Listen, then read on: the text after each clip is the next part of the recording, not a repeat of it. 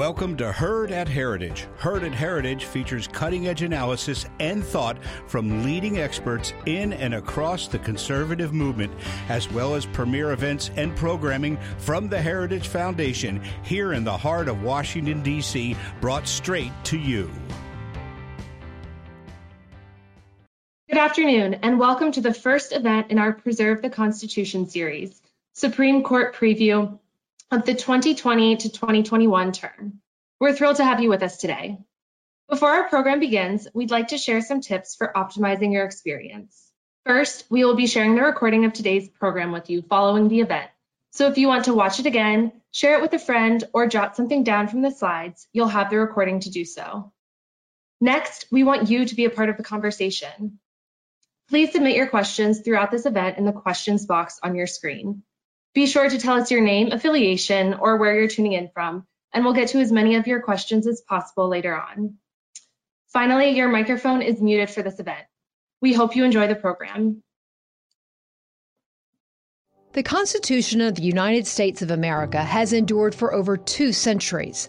It remains the object of reverence for nearly all Americans and an object of admiration by peoples around the world. Not only is it the world's oldest national constitution still in use, it is also the shortest constitution, and therein lies its brilliance. Rather than concoct a detailed recipe covering every possible eventuality, the founders instead provided a structure and articulated a set of stable principles that provide a timeless guide for good governance that is enduring and worth preserving. This fall will mark the 11th year the Heritage Foundation has hosted our Preserve the Constitution series. By informing citizens on topics related to the Constitution and the rule of law, this annual lecture series seeks to restore the courts to their proper constitutional role and to enforce constitutional limits on government.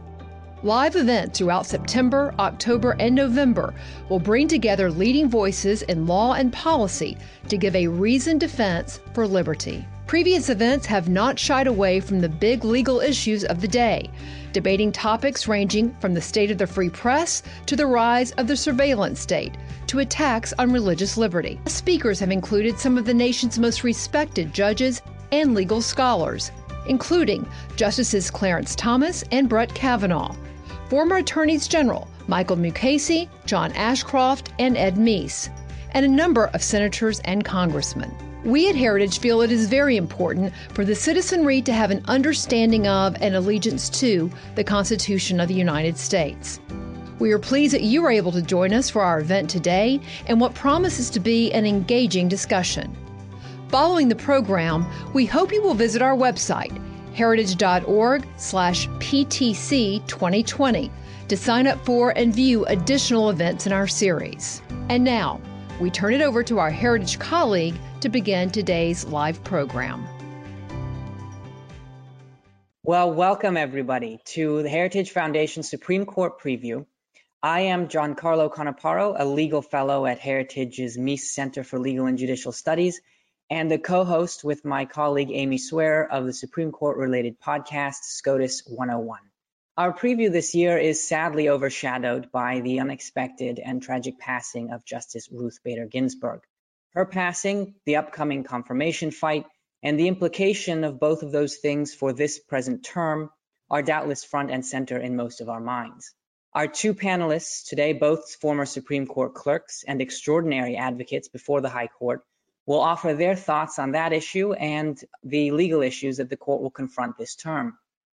Among those legal issues, the scope of the Fourth Amendment, the reach of copyright law into another cutting-edge area of intellectual property, the constitutionality, once again, by way of a standing fight, of the Affordable Care Act, and whether the House Judiciary Committee may obtain the grand jury materials from the Mueller investigation. To discuss these issues and many others in much more detail, I have the pleasure of being joined today by the Honorable Paul Clement and Eric Citrin. If our 2 panelists would join us on camera, and I will introduce you both. Welcome. Let me start with you, Eric. Eric is a partner at the law firm of Goldstein and Russell. After graduating from Yale Law School, he clerked for 2 lower court judges, both here in DC, Judge James Robertson of the District Court and Judge David Tatel of the Circuit Court. To keep things balanced, I guess, he then clerked for 2 Supreme Court justices, Justice Sandra Day O'Connor, and Justice Elena Kagan. He has served as counsel to the Attorney General in the Antitrust Division of the Department of Justice and is a senior associate at the law firm Wilmer Hale in the Supreme Court Practice Group. The Honorable Paul Clement returns to Heritage, our Supreme Court preview for, I believe, the 11th time. General Clement is a partner at the law firm of Kirkland & Ellis. He is also a distinguished lecturer at Georgetown and an adjunct at NYU. After graduating from law school, he clerked for Judge Silberman, also here in the DC Circuit, and for Justice Antonin Scalia. He also served under President George W. Bush as the 43rd Solicitor General of the United States. And this February, that is February of this year, on the 24th, argued his 100th case before the Supreme Court. Gentlemen, thank you both for joining us. Great to be with you. So before we discuss the cases coming up, I wondered if you would both share your thoughts about the passing of Justice Ginsburg and what her departure means for this term and for the court in the future. Eric, do you want to kick us off? Not really, but I suppose I will.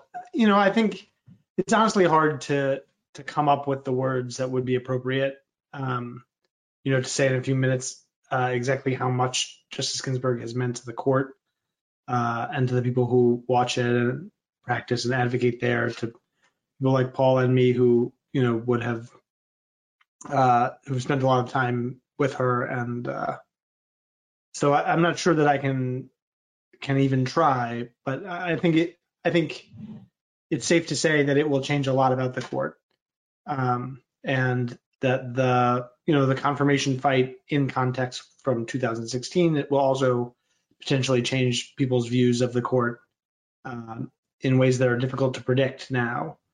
We'll have at the outset of this term, we'll have another one of these periods where the justices are missing a member and can be equally divided, and that puts a wrinkle into how some of the cases will shake out.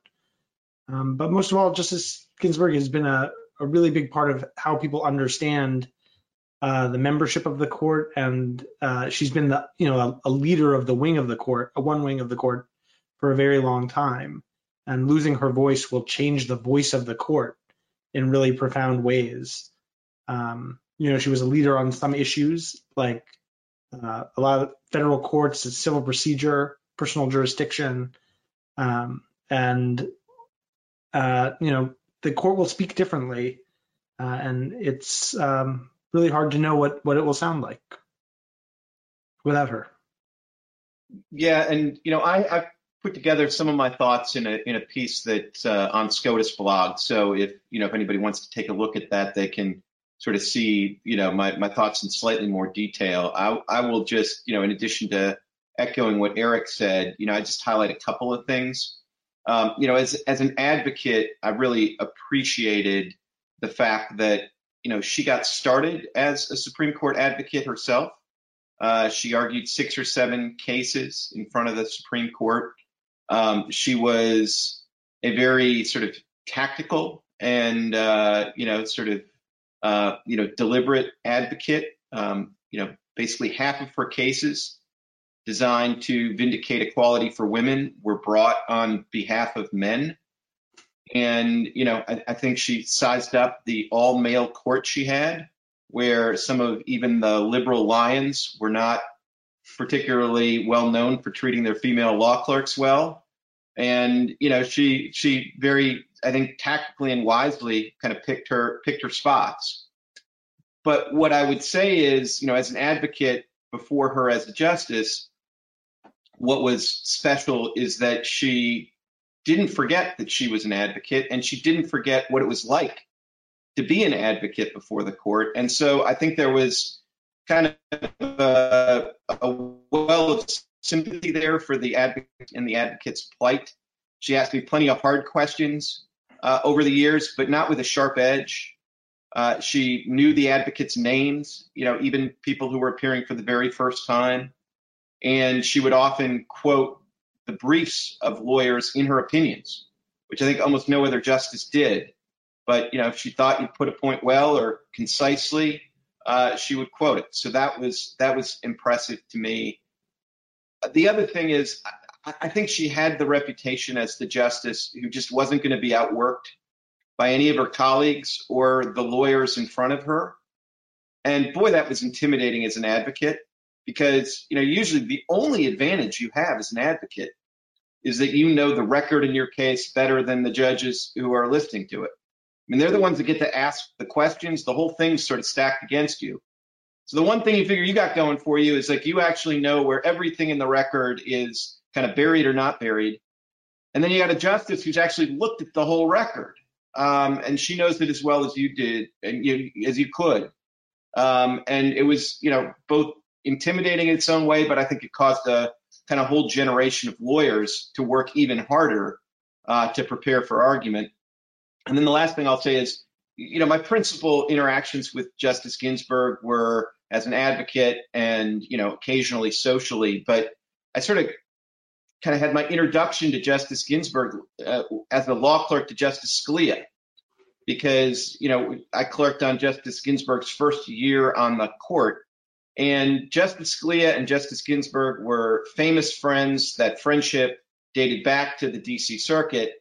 And so when Justice Ginsburg arrived on the court as a new justice, Justice Scalia was plainly delighted, made crystal clear to his law clerks that, not a bad word about Justice Ginsburg would be tolerated in chambers, but made equally crystal clear that that injunction did not extend to her draft opinions, which were totally fair game for criticism. And I think, that the nature of their friendship is something that, frankly, Washington needs more of. It's a friendship where the other person's on the other side of issues you care deeply about, and your friendship is not some, clever tactical mission to try to get them to moderate their views, because that's hopeless. You're not going to get either Justice Ginsburg or Justice Scalia to moderate their views on something that's central and important to them, but yet you're genuinely friends. And I just think, that used to be more common in Washington and probably in the country as a whole. And I think, it's good at a time like this. It's a time of loss and sadness, but to hold up their friendship as a model, I think is important. Thank you both. So we'll turn now to the heart of the issue, the cases before the court. And I'd love to start by discussing Torres versus Madrid. Paul, would you like to kick off the discussion? Sure, I'd be happy to. So this is a case that is, an important Fourth Amendment case. And it's one of these cases where, sometimes it's surprising to me that a case or an issue hasn't already been resolved. And, the court's been hearing Fourth Amendment cases for an awfully long time. And the issue in the case seems both important, but one that should have probably been definitively resolved long ago.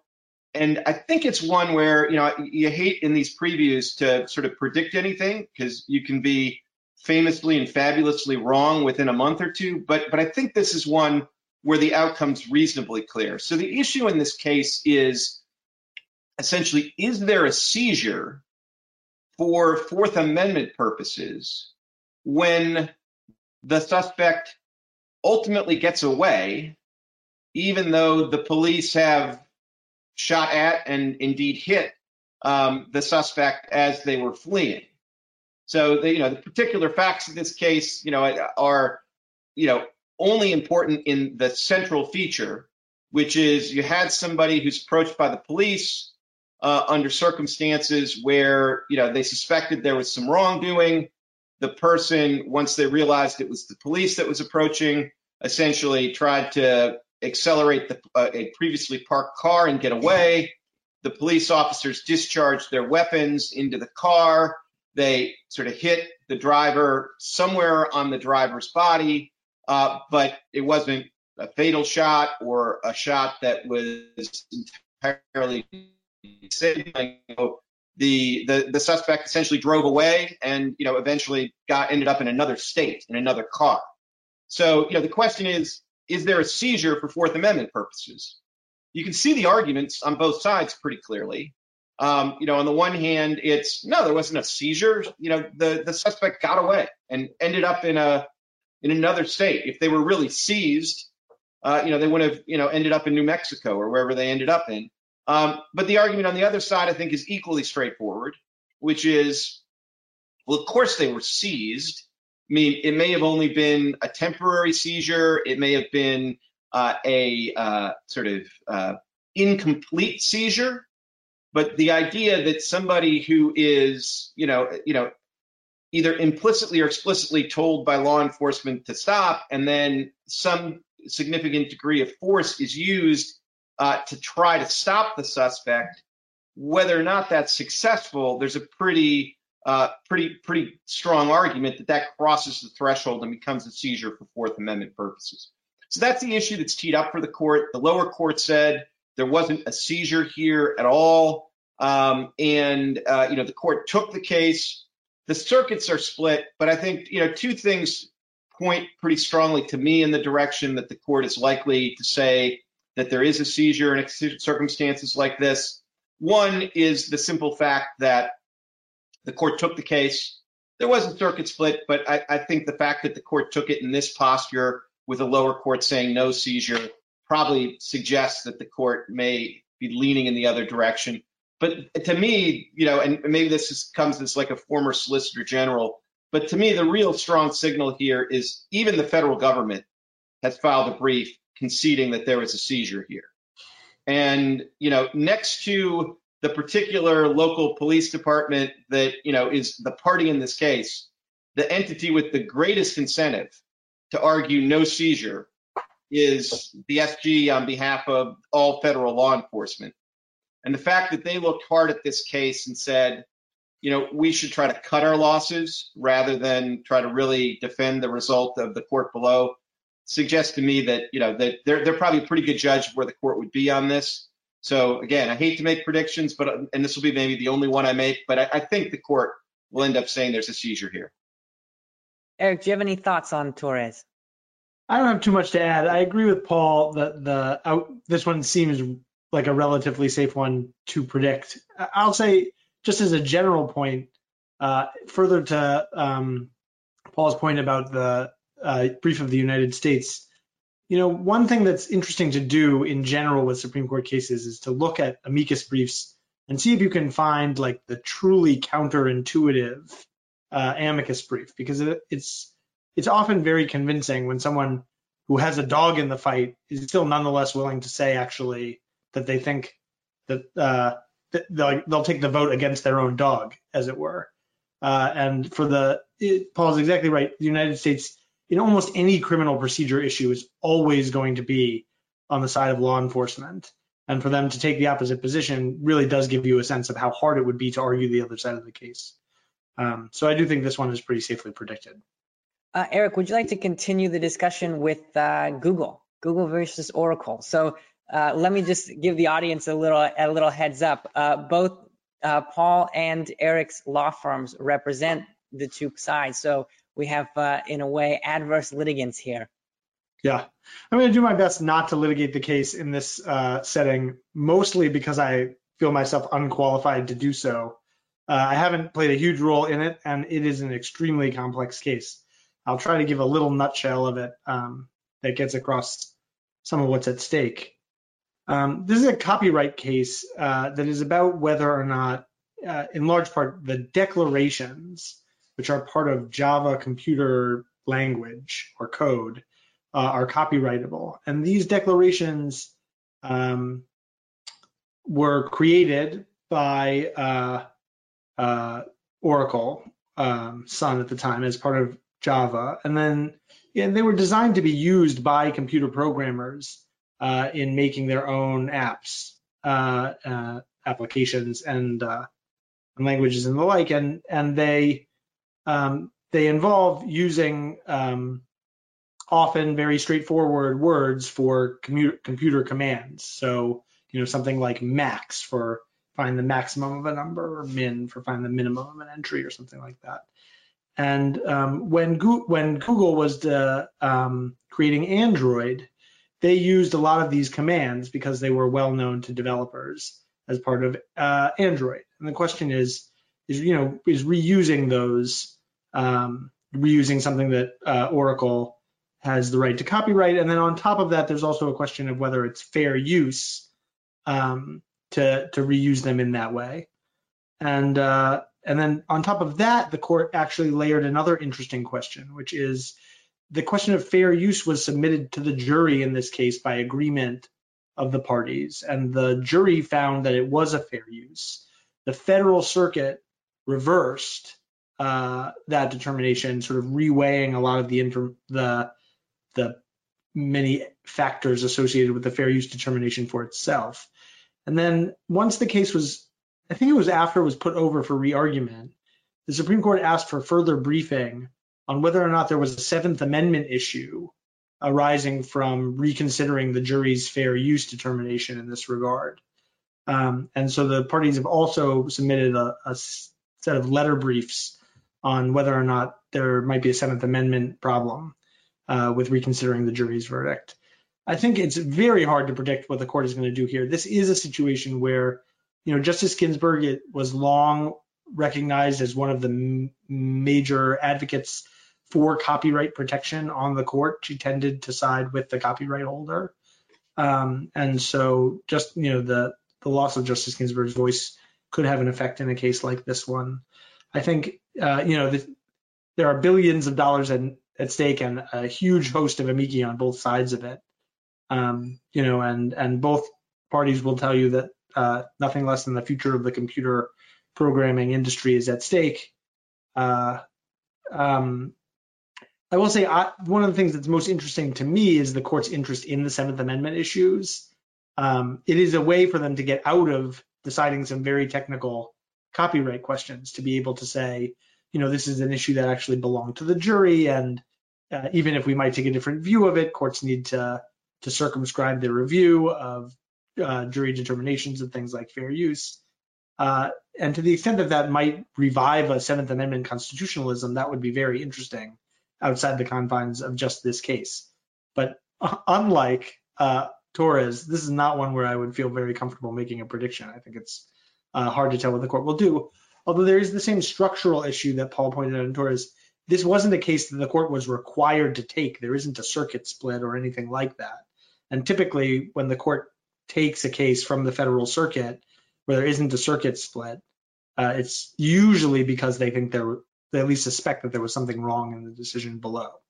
So, but apart from that, this one is a much more complex question. Yeah, and let me just add just a couple of quick thoughts. I think Eric's done a very fair job of presenting the case, though. I tried.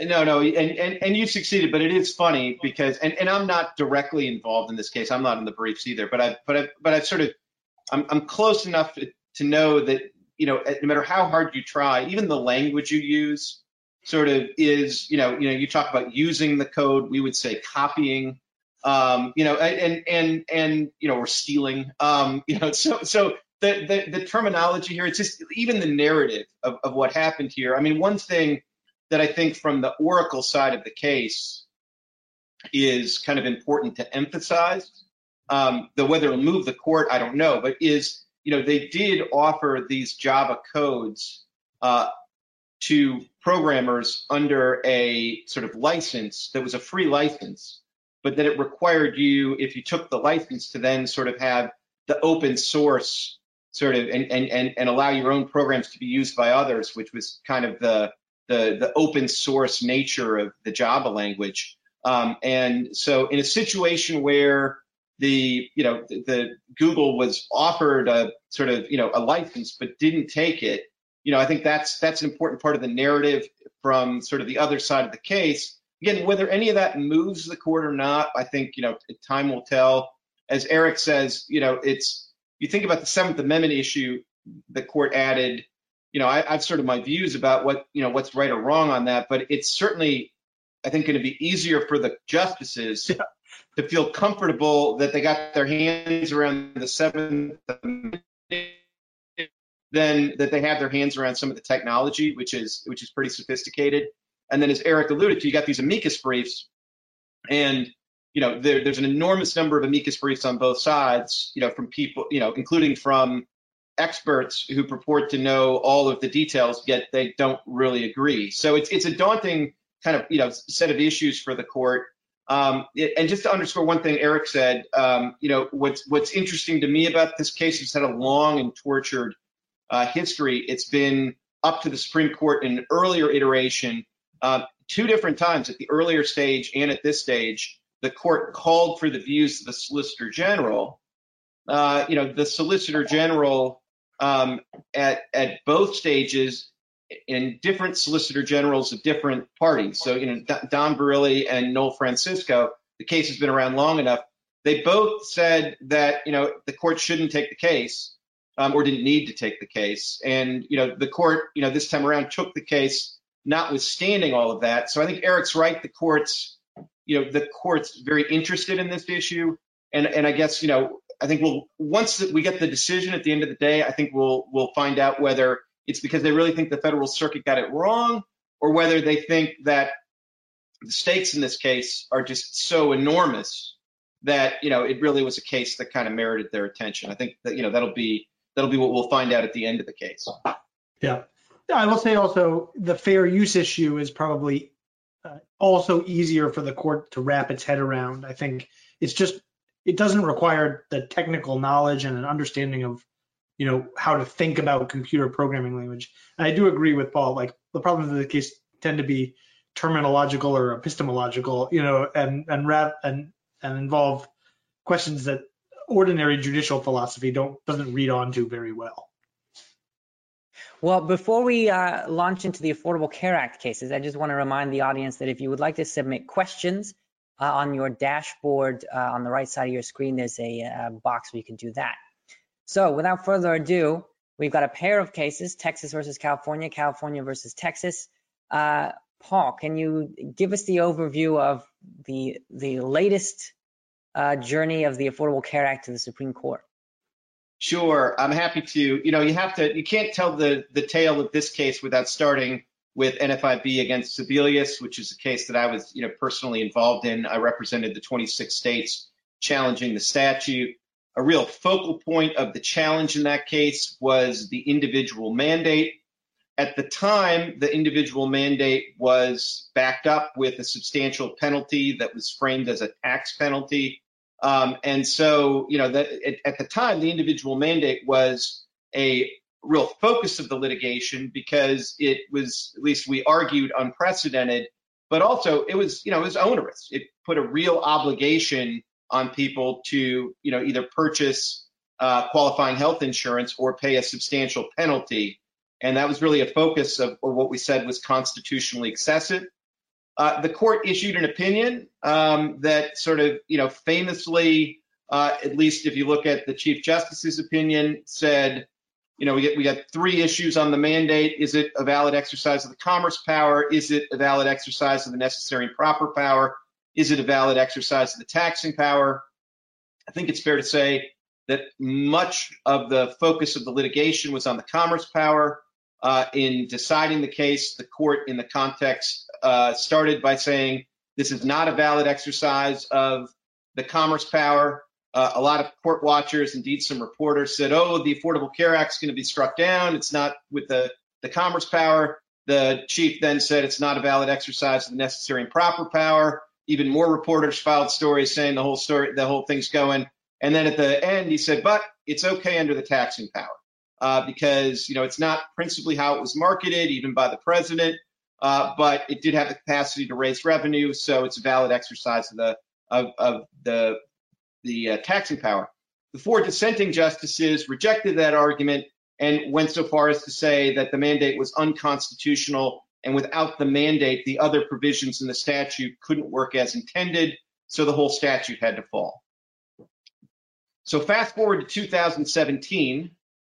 Congress, after several attempts to repeal the Affordable Care Act in full, because by this point, at least the House has flipped over to Republican control, after several failed efforts to repeal the whole thing, they do get a piece of legislation that's passed that has the effect of zeroing out the tax penalty. So there's still a mandate in the statute. It's still theoretically backed by sort of, some kind of tax penalty, but the tax penalty is essentially zero. So I think in fairness, no longer has the capacity to raise revenue. So somebody has, the clever idea that to say, well, wait a second, this thing was only constitutional because of the taxing power. It's now been amended in a way that the mandate no longer raises revenue, so it's no longer constitutional. And then for good measure, just as the dissenter said back in the day, without the individual mandate, the whole statute has to fall.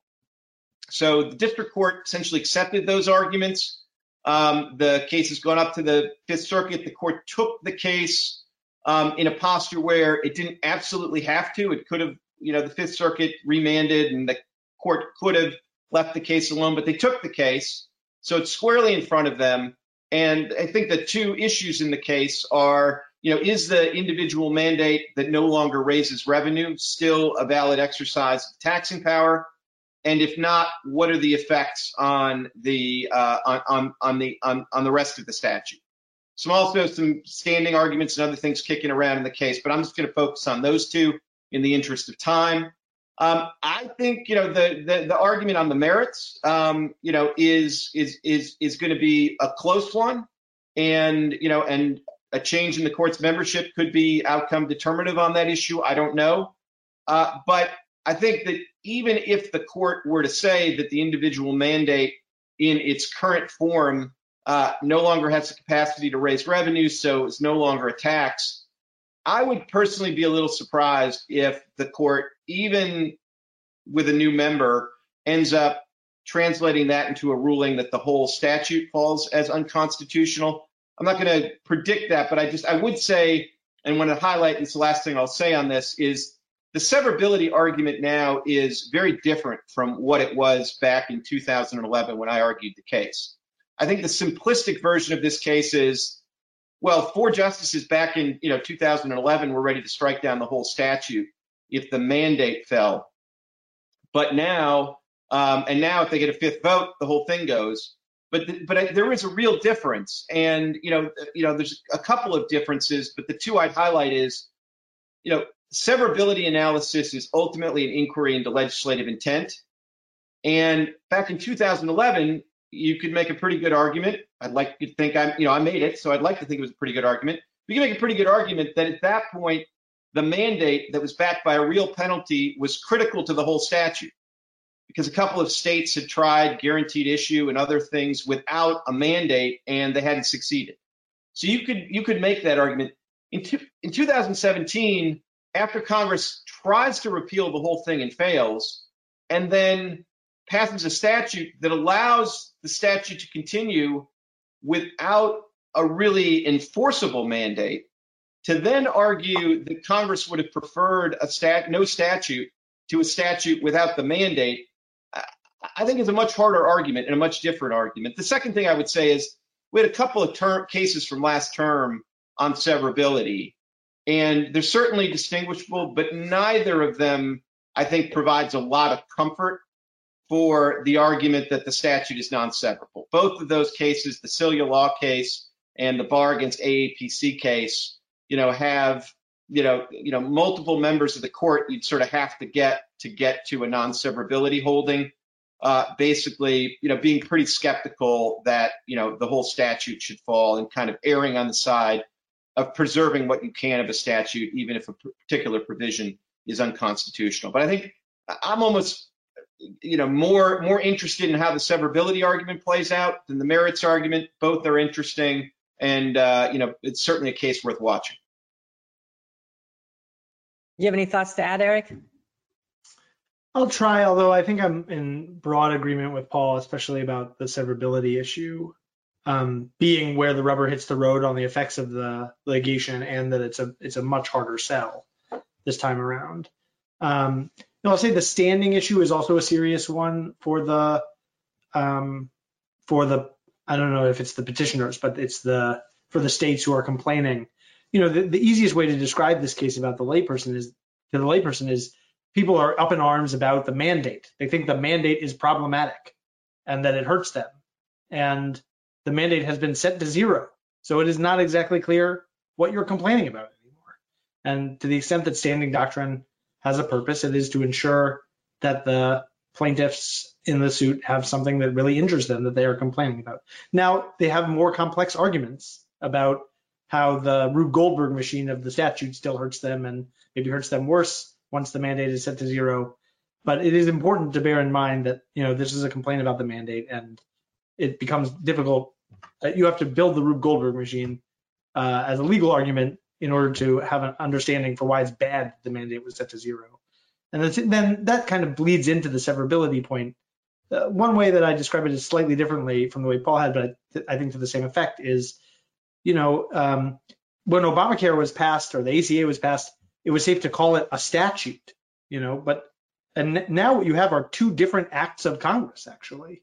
One that was passed as the ACA by one Congress, and then an amendment that was passed by a different Congress.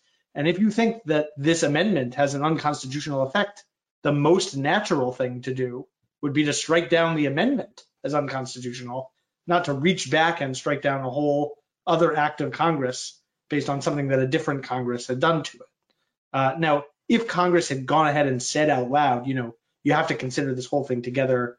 We're amending the ACA and we don't want the ACA absent this kind of change, then maybe you'd have an argument for non-severability, but it's very hard to read one of the acts of Congress back into the other one, I think. And so both of those, I think, will be major hurdles, even with a new member on the court. But it will be interesting also for constitutional law more broadly what they do with the merits question, given the different composition. Eric, will you continue and talk about Fulton versus Philadelphia? Sure. So this is a case in a family of cases that the court has been more interested in over the last 5 years, I would say, about religious liberty and I guess more broadly, I would say it's a case about reconciling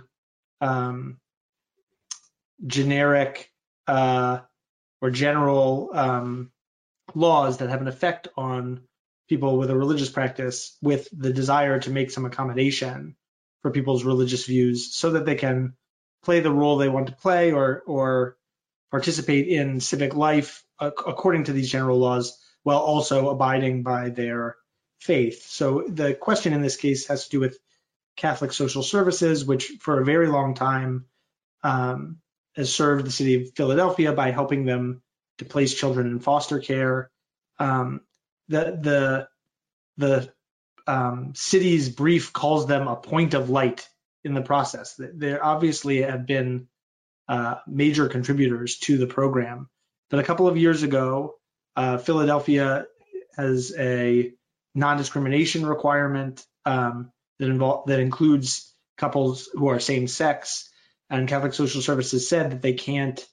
It's not consistent with their sincerely held religious beliefs to certify that a same-sex family would be a good place to place children in foster care, and they wanted to continue to participate in the program, notwithstanding their inability to make that certification. The city said that they would not permit that, and the resulting fight is over whether or not the Constitution permits them to get essentially an exemption from that non-discrimination requirement in order to comply with the free exercise requirements of the Constitution. The one interesting thing to know about this case, if you haven't followed the issues closely, is the big decision that governs this is one that was written by Justice Scalia, Employment Division against Smith, which stands pretty broadly for the proposition that laws of general application that have a greater effect on people because of their religious views and may even prevent people from complying with their sincerely held religious beliefs are nonetheless permissible. And you don't get an exemption typically from a law of general application based on your religious views. The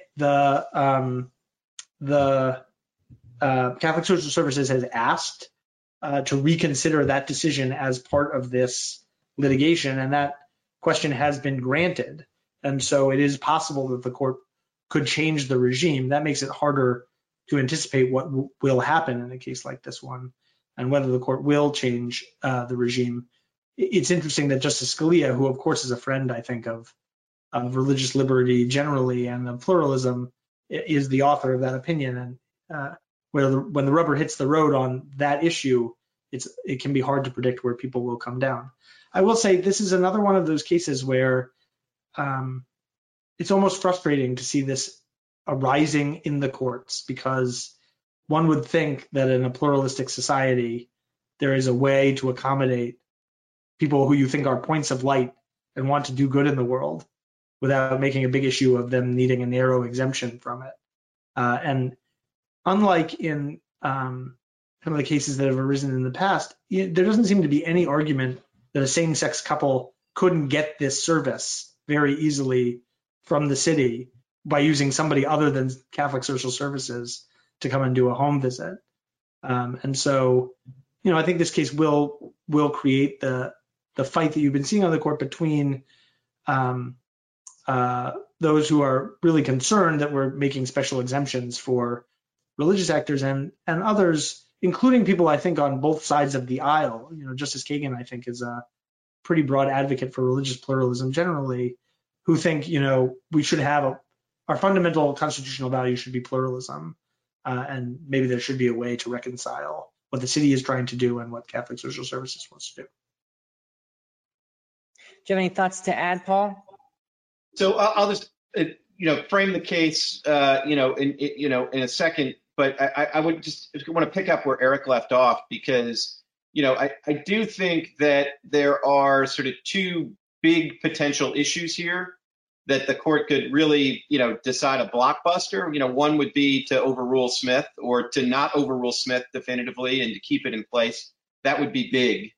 The other thing, and I think this is where Eric started, there's this lurking issue that the court wrestled with in the Masterpiece Cake Shop and only got more important because of the Bostock decision about how do you reconcile sort of religious liberty claims with non-discrimination provisions that require non-discriminations on bases that are kind of core teachings of, religions. I mean, there's a collision course coming, and the court's going to have to resolve it one way or another. And they could do it in this case. But even though there are those two big issues here, I think what Eric said at the end is kind of, my instinct is, that, the facts of this case may matter a lot. And there are a lot of exit ramps for the court to decide this case without deciding either of those blockbuster issues. And I think just the details of the way this program worked may make a big difference. And what Eric, I think highlighted, but I'll just, reinforce, is that, this would be, I think, an easier case for the city, a harder case for the challengers, if this were set up in a way that the only way for a foster, couple to get certified was to go through the CSS, the Catholic Social Services, and they refused to do it on religious grounds. That would really, I think, make the court confront the hard questions. But the way that this program works, at least as I understand it, is if you're a couple, there's like something like 24 organizations that can certify you. So if CSS won't do it, you can go to a secular organization and they'll do the home visit and they'll certify you, and then you can be a foster, parent that way. And those kind of, and I may be, I'm not directly involved in the case, so I may be misunderstanding some of the details of that. But I think, actually it's in those details where the case may be fought, and, there may be a way for the court to rule in favor of the Catholic Social Services who lost below, but without really, deciding any of these, kind of blockbuster issues. There's probably a greater chance that they do that if, they try to decide this case with just 8 justices, because, historically when they've had that phenomenon, they try to go for the narrower route. The only other thing I just wanted to say is the broader framing is, if you look back at last term, there were a number of cases where a lot of court watchers might have thought that, relatively conservative court would come up with a relatively conservative result and didn't. June Medical, Bostock, the Dreamers case. And, the one thing that kind of made last term, not a complete disaster from the perspective of, say, Justice Alito, was the religious liberty cases. There were 3 religious liberty cases that all came out in favor of the claimant for religious liberty. And, I just say that as a kind of a backdrop for this case, because I do think there are some issues where, just Chief Justice Roberts or Justice Gorsuch has a, distinct view where they kind of peel off from some of their fellow conservative justices. But I don't really think religious liberty is one of those issues. As Eric highlights, Smith is tricky because it was written by Justice Scalia. But on some of the kind of core issues, I do think there's a real kind of commitment to religious liberty on a kind of a working majority of the court. I will say, I want to add just one thing, which I forgot to raise, which is there is a narrow way that this could come out in favor of the city as well, which is, the city says, look, we're not regulating CSS's conduct at all. This is basically a service they provide for the city and as an agent for the city, and that, a much lower standard should apply in that circumstance. I do think this is an example of where what Paul was just saying is important to bear in mind. That's like a conceptual framing that I think the advocates of religious liberty on the court are just very unlikely to accept. It's too important to Catholic Social Services' conception of what it does and the role that it serves in the community and as an institution to treat this as like, oh, they're just like an agent of the city here. But as a formal legal matter, that argument may be good. And so I don't know if that will attract attention either. But I do agree that you have to bear in mind, I think, the frame, the social frame that an increasingly large number of the justices bring to this particular issue, trying to figure out how it's going to come out. In the interest of time, if you both don't mind, I thought we'll skip ahead to DOJ versus House Judiciary so that we've saved some time for questions. We have about 15 minutes left. So, Eric, would you kick off the discussion about House Judiciary? Sure. So this is the case about the redacted portions of, I guess it's, to step back, the House Judiciary Committee was seeking the materials from the grand jury associated with the Mueller investigation. And the question, and in order to get them, the court has to, you can only get them from the court that oversees the grand jury. The court was going to release them. The DOJ appealed, and the DC Circuit, in a split decision, said that those materials could be released. The rule allows releasing them in connection with a judicial proceeding. And so the actual legal question that boils out of this highly political controversy is whether impeachment is a judicial proceeding for purposes of Federal Rule of Criminal Procedure 6E, which would allow the court to release them in this circumstance. That question actually, it's not clear, did divide the DC Circuit. So Judge Rogers, who wrote the DC Circuit's opinion, said it is a judicial proceeding. Judge Griffith voted with her for that position.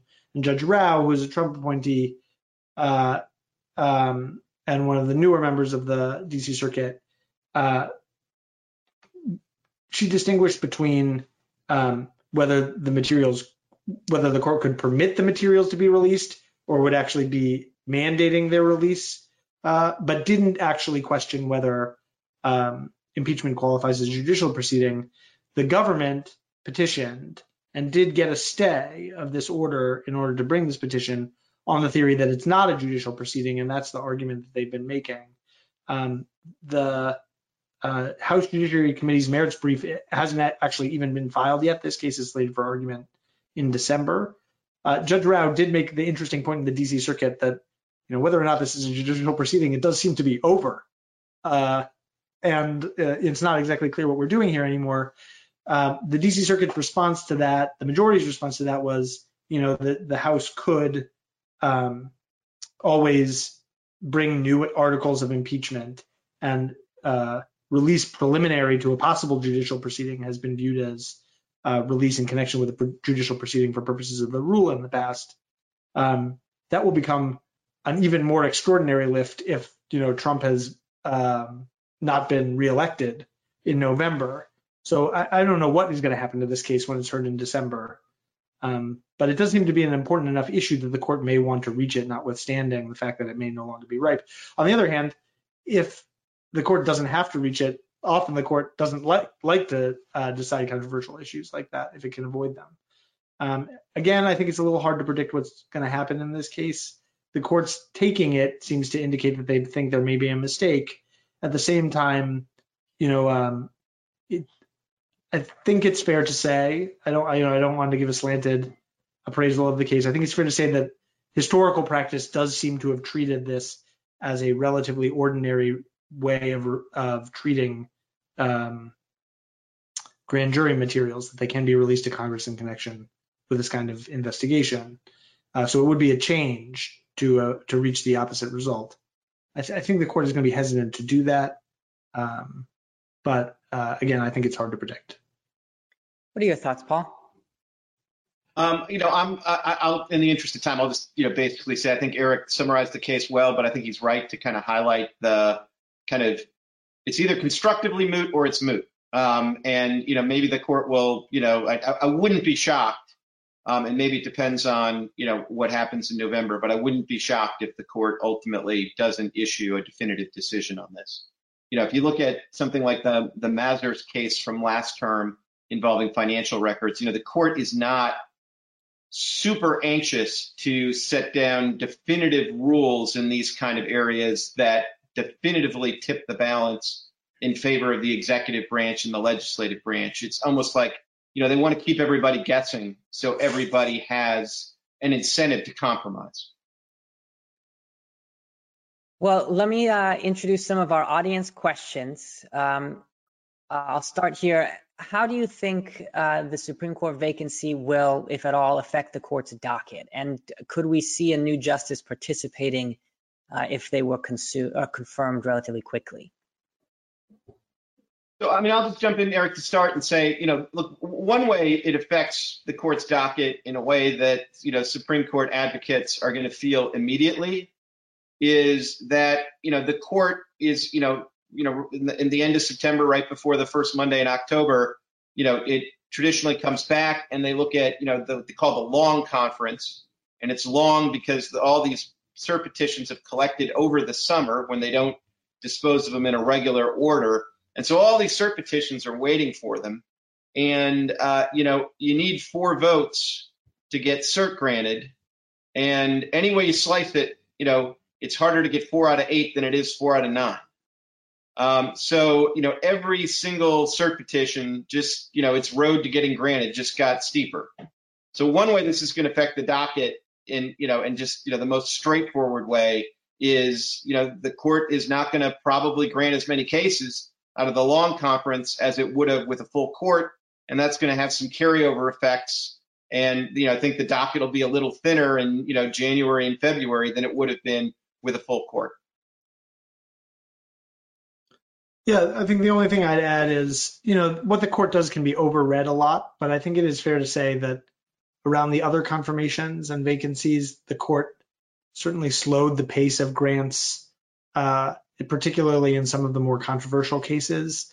I think the chief has an instinct to try to maintain a relatively depoliticized air for the court when he can. I think it would be hard to bring on a new person and immediately throw them into some of the biggest political controversies of the day. So my guess is that the court will again have a somewhat boring docket for a little while. Let's just say they'll be in search of bankruptcy cases where there's a shallow circuit split and the like, so that they can direct their attention elsewhere for a little while. But it's not really the chief's decision to control. If there are 4 justices for any case, then they can grant. And if whoever the nominee is interested in getting those cases right away, then that vote could change the cert docket a lot. I will say a shift in the ideological balance of the court. It's important to realize that can shift the cert granting a lot. The court's shadow docket may be more responsive to its ideological shift than even some of the merits outcomes. And so what cases get granted and what don't, when there are stays, that can all be affected a lot by the presence of a vote that's very different from the one that had been there before. Yeah, and just to underscore that, you really saw this mean, when there was that period of time where it seemed like, you might get Merrick Garland as the new justice, there were a lot of kind of, liberal public interest groups that were dusting off kind of theories and claims and arguments, that they had kind of long kept in cold storage. And at the same time, there were more conservative legal groups, going into a deep defensive crouch to try to keep cases away from the Supreme Court. And, when you have a change in personnel and a perception that the court's more conservative and more liberal, it not only affects like what the court does with their cert docket, but it affects what cases litigants want to, bring and who's playing offense and who's playing defense. So that's where, in the longer term, you'll really see a big impact, I think, on the nature of the court's docket. Another question, does the Religious Freedom of Restoration Act play a role in Fulton? Well, so I think the short answer is no, because RFRA only controls federal action. That was decided in Birney, a case from the late 90s, where the court held that the effort to extend that RFRA's rehabilitation of the strict scrutiny standard for these questions couldn't be extended to the states and would only control the federal government.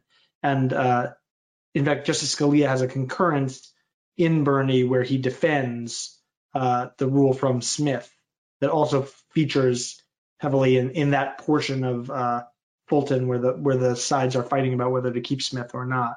So I guess the short answer to the question is no. Yeah, and the only way it figures, Eric's short answer is exactly right. As a doctrinal matter, it doesn't figure directly. The one place it kind of, plays a sort of a cameo, though, is, one is on the question of whether to overrule Smith. Because one of the points that Justice Scalia made back in Smith was that the kind of, the rule of Smith that laws of general applicability don't trigger any kind of heightened scrutiny is, more administrable. And this, the heightened scrutiny cases are unadministrable. And, with RFRA having applied to the federal government for nearly 20 years now, or 30 years almost now, and the Supreme Court itself having had a couple of RFRA cases and, sort of been able to administer it. One of the arguments the Catholic Social Services makes is, the administrability question has changed since 1991, and RFRA and a related statute that can apply to the states in certain circumstances, RLUIPA, have shown us that kind of heightened scrutiny standard is administrable. So that's the one way it sort of plays a cameo, but as a direct doctrinal matter, Eric's exactly right. And our final question for the day, the tax reform, the bill that eliminated the tax with respect to the mandate in the Affordable Care Act was done through budget reconciliation, implying that the mandate zeroing out could be reversed by a simple majority. Does that have any impact on the arguments in the case? I don't see it having a big impact on the case. I mean, that may sort of play in the backdrop, and certainly there may be an argument that the tax isn't really zeroed out because it could pop back in kind of sort of easily. And I think there's some related arguments that have been made that because of the way that Congress did it, they didn't completely change the sort of infrastructure that still makes it a tax. Those are all hard arguments. Though I kind of I don't know. I mean, either the court's going to have a reaction that this is sort of a feigned controversy because it's a complaint about a mandate that isn't really backed up with an obvious penalty, or it's going to have sort of the sense that no, this is a really big deal because of the severability argument, which is why I kind of think at the end of the day, a lot of the focus will end up being on severability because it's part of the answer to why does this matter? Obviously it matters if it means the whole statute were to be unconstitutional. So I think those details, they may matter just a little bit, but I don't think that's where the action is. Yeah, there's sort of a cute argument that says, you made this part of a tax reform bill in order to get it into the reconciliation process. process, doesn't that prove that this is taxing legislation? But that is cute. It's a good debater's point. It isn't the sort of thing that controls what the justices are going to decide. Well, gentlemen, I want to thank you both so much for taking the time to join us. For our audience members, I guess our panelists won't hear a round of applause, but know that you have my gratitude and our gratitude. There is a handout for anyone who wants to learn more about the cases we discussed today, available on the handouts tab. And as the term starts, the podcast that Amy and I run, SCOTUS 101, will be covering the Supreme Court every week. Thank you, gentlemen, again.